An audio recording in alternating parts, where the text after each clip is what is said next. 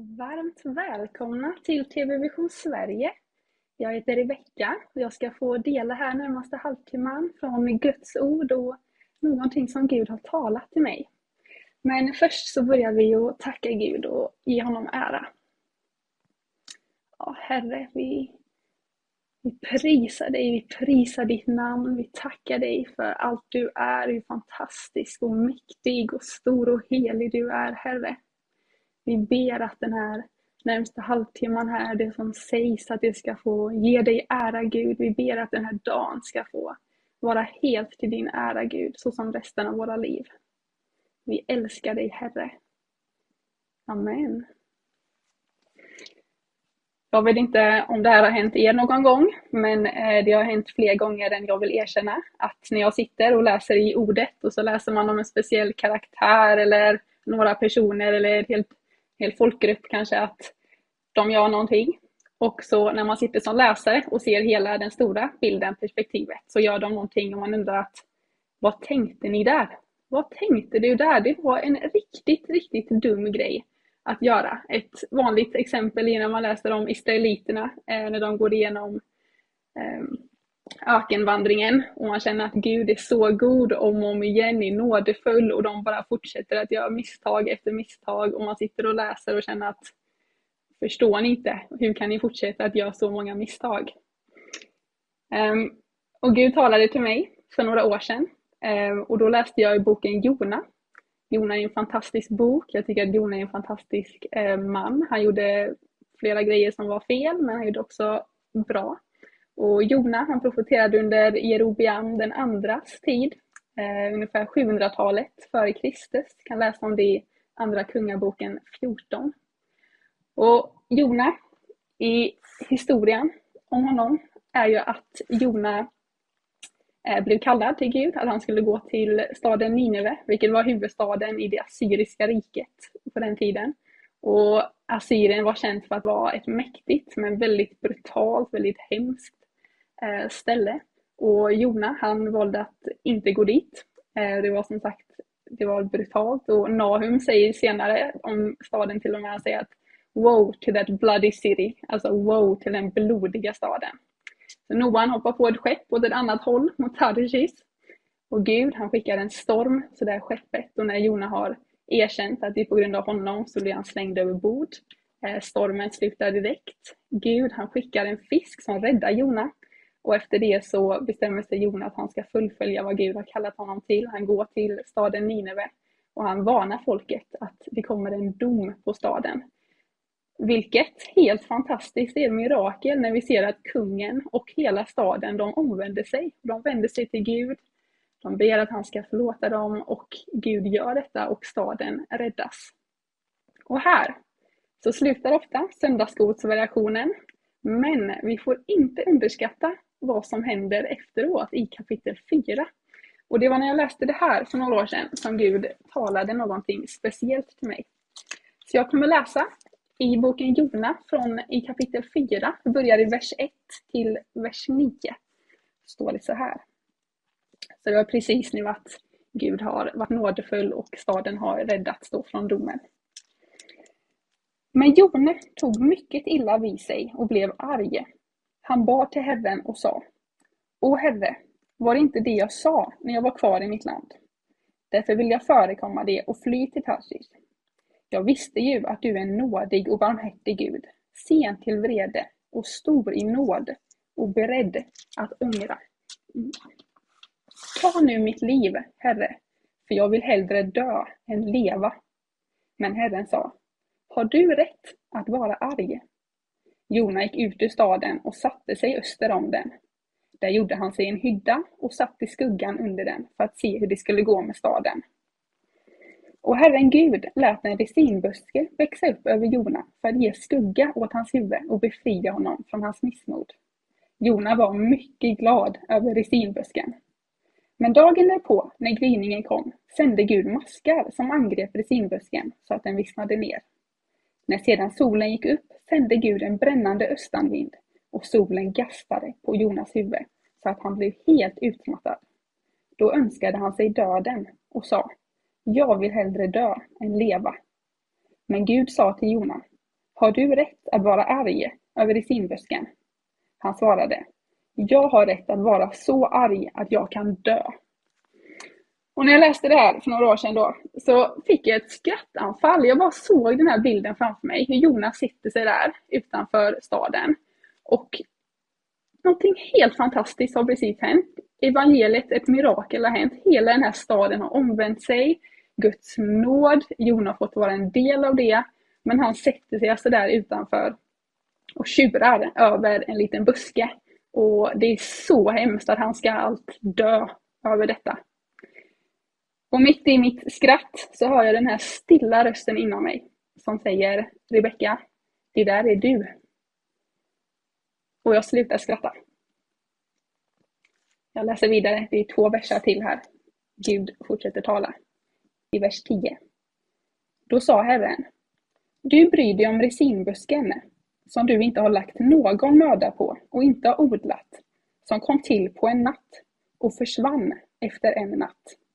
Skulle då inte jag bry mig om Nineve, den stora staden, där det finns mer än 120 000 människor som inte kan skilja mellan höger och vänster och dessutom många djur. Och här kan man se 2 olika perspektiv. För som läsare så har vi det stora perspektivet. Vi ser vad Gud gör, vi ser hela staden och Jona får del av detta är helt fantastiskt. Och så ser vi Jona som sitter där med ett så litet perspektiv och hela hans värld i den stunden handlar om den här lilla resinbusken. Och jag kände då som att Gud talade till mig och det blev en fråga att vad är resinbusken i mitt liv? Vad är resinbusken i ditt liv?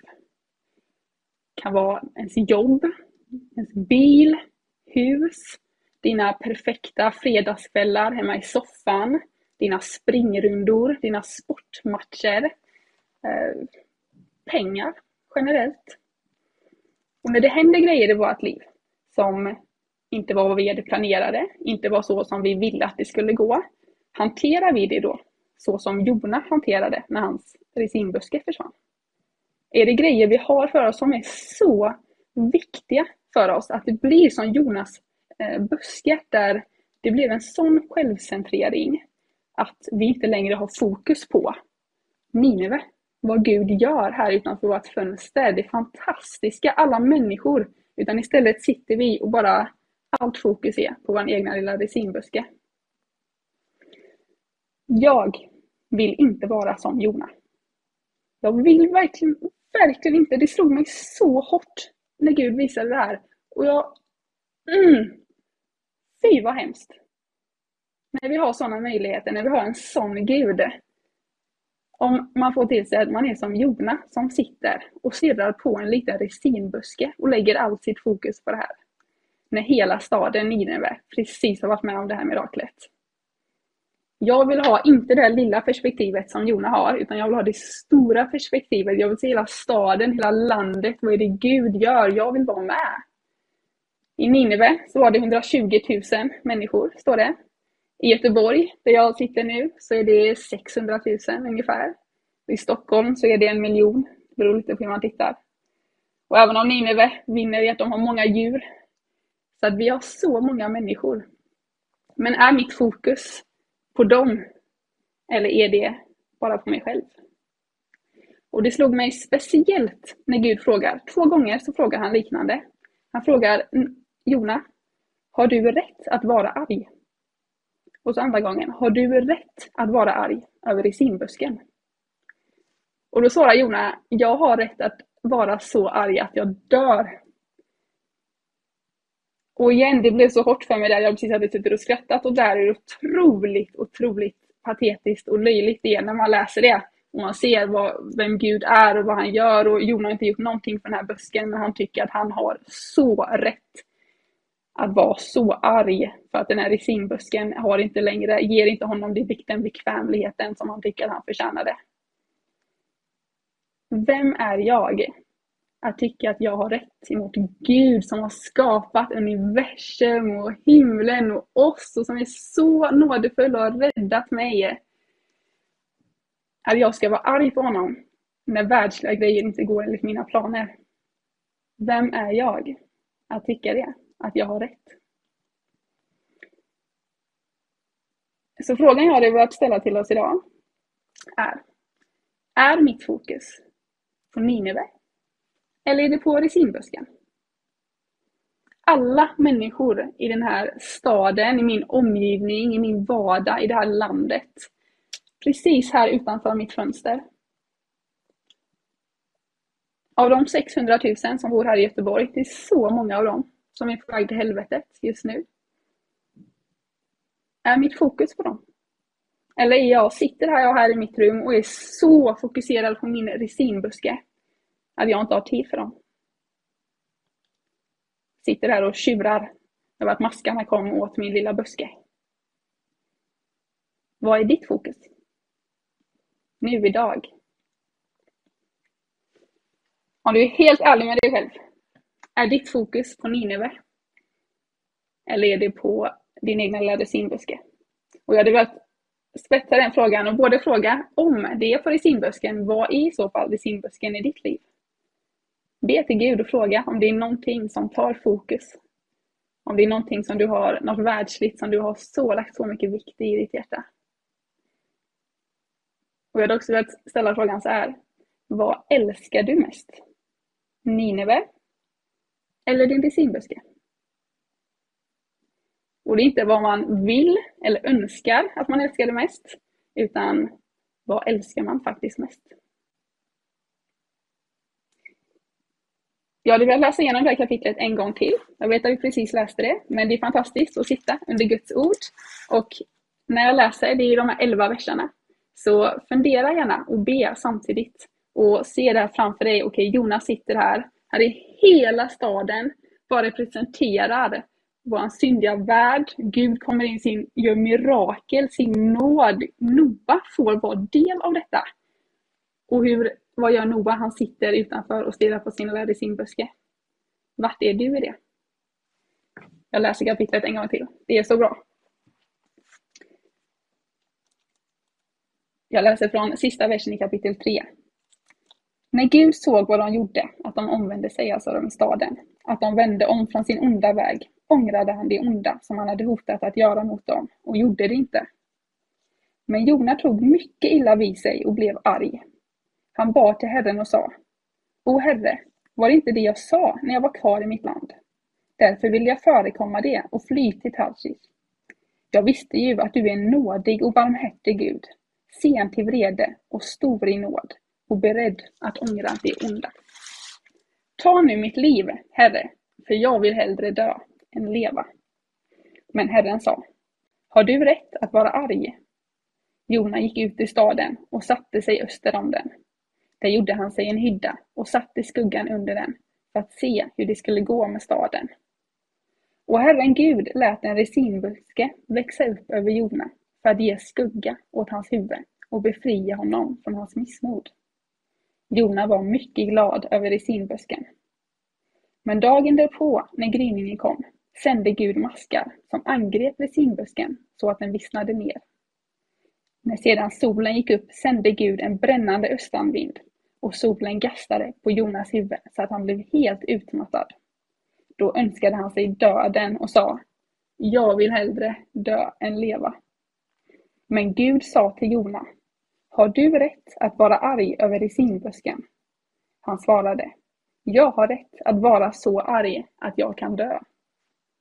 Då sa Herren: Du bryr dig om resinbusken, som du inte har lagt någon möda på och inte har odlat, som kom till på en natt och försvann efter en natt.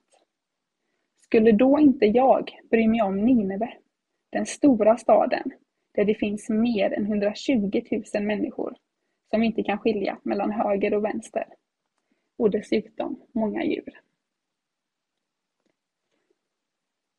Vad älskar du mest? Nineve? Eller din egna lilla resinbuske? Vi ber.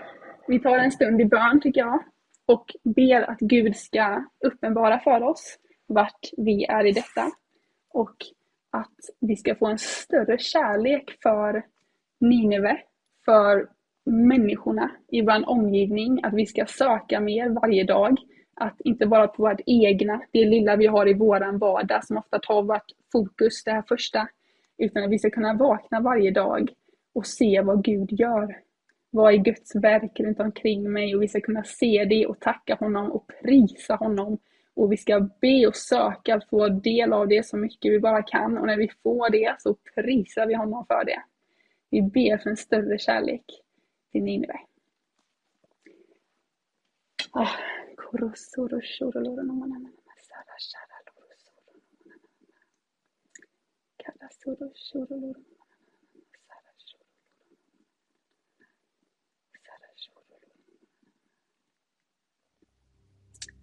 Herre Jesus, jag vill tacka för ditt ord. Först och främst Gud, jag känner sån tacksamhet i mitt hjärta varje gång jag får öppna min bibel. Vi får öppna våra biblar tillsammans Gud, och vi får höra dig tala det ordet du har gett till oss Gud. Vilken fantastisk och nådefull Gud du är. Det är helt otroligt när vi läser den här historien om Jona. Det finns så mycket man kan tala om Gud. Men det absolut största är bara att man ser din otroliga gränslösa nåd mot det här folket Gud, som trots så hemska Gud, att du är så snabb till nåd Gud så fort de vänder sig till dig. Gud, tack för din nåd mot Jona, hur du använder honom Gud och visar kärlek till honom trots hans många felsteg Gud. Och Gud, jag ber att så som du talade till mig för flera år sedan, och när jag bara skrattade åt Jona när han satt där Gud och tyckte att han var så patetisk Gud, att jag vill inte att det ska vara jag Gud. Vi vill inte att det ska vara oss som kristna individer och som kyrka Gud, att vi har fokus bara på vår egna lilla resinbuske, våra egna, det som är i vårat lilla liv, i våran lilla bubbla Gud, världsliga grejer. Utan jag ber att vårt fokus ska få vara helt och hållet, att det ska få vara ut Gud, att det ska vara som när vi läser Bibeln och vi ser det stora perspektivet och det blir tydligt för oss vad det är du som gör Gud, att det är ditt verk, vi är så små och vi får vara med i ditt verk Gud. Vi ber för folket i våra städer, i våra omgivningar, i vårt land Gud, vi ber för en större kärlek till dem. Och jag ber Gud att varje dag att det bara ska få vakna och fokusera på andra människor. Gud, det är på riktigt. Folk har inte hört om dig här i Sverige. Det är så många som lever utan dig Gud och som behöver höra. Och du kallar oss till mission på olika sätt Gud, i våran vardag och på ovardagliga sätt. Och det börjar med att vi bara söker dig Gud. Och vi ber att du ska visa oss om det är någonting i våra liv där vi behöver ändra något. Om det finns en resinbuske eller någonting i vårt liv som kan jämföras med den här resinbusken, där vi har lagt så mycket vikt, så mycket fokus på någonting världsligt, någonting som inte spelar någon roll, inte har något betydelse för evigheten Gud. Vi ber att du ska uppenbara det för oss nu och hjälpa oss hur vi ska kunna vända blicken mot dig istället Gud, och att det inte ska längre ha betydelse och ha en plats i vårt hjärta Gud. Vi vill omvända oss från detta. Gud, uppenbara för oss om vi har någon resinbuske i vårt liv. Vi vill vara ett folk Gud som ser det stora perspektivet. Vi vill vara ett folk som har kärlek för Nineve Gud, för staden, för människorna. Tack Gud för att allt bara handlar om dig. Tack för att det är du som gör det Gud. Tack för att vi får vara del av ditt verk Gud. Det är så otroligt spännande. Vi prisar dig, vi prisar ditt namn, gode Gud. Åh, vad du är fantastisk. Vi tackar dig för allt du gör Gud. Jag ber att vi ska kunna se på Jona och se att istället för att bara fokusera på vad han inte hade Gud, så ska vi fokusera istället, alltid vända blicken mot ditt verk och bara prisa dig varje dag Gud. Det är det handlar om Gud, att vi bara får prisa dig, vi vänder oss mot dig, vi ser vad du gör i våra liv, i andras liv, i hela staden Gud, din nåd, och vi prisar dig Gud för det, vi prisar dig för det. Åh Gud, vi prisar dig, vi älskar dig, vi lyfter upp ditt namn. Tack Gud. Tack Gud, tack Gud. Du är helt fantastisk, Jesus Kristus. Åh, vad vi älskar dig. Åh, vad vi älskar dig, Jesus, helige Ande. Helige Ande, tack. Tack för din nåd. Ja, Jesus. Låt oss ställa våran fråga idag och vara ärliga när vi frågar oss själva. Är mitt fokus på Nineve eller är det på resinbusken? Och Gud, vi lägger över det till dig. Vi ber att du ska hjälpa oss och visa oss, Gud. Tack Gud för att du visar oss. Tack för att du svarar på våra böner. Amen.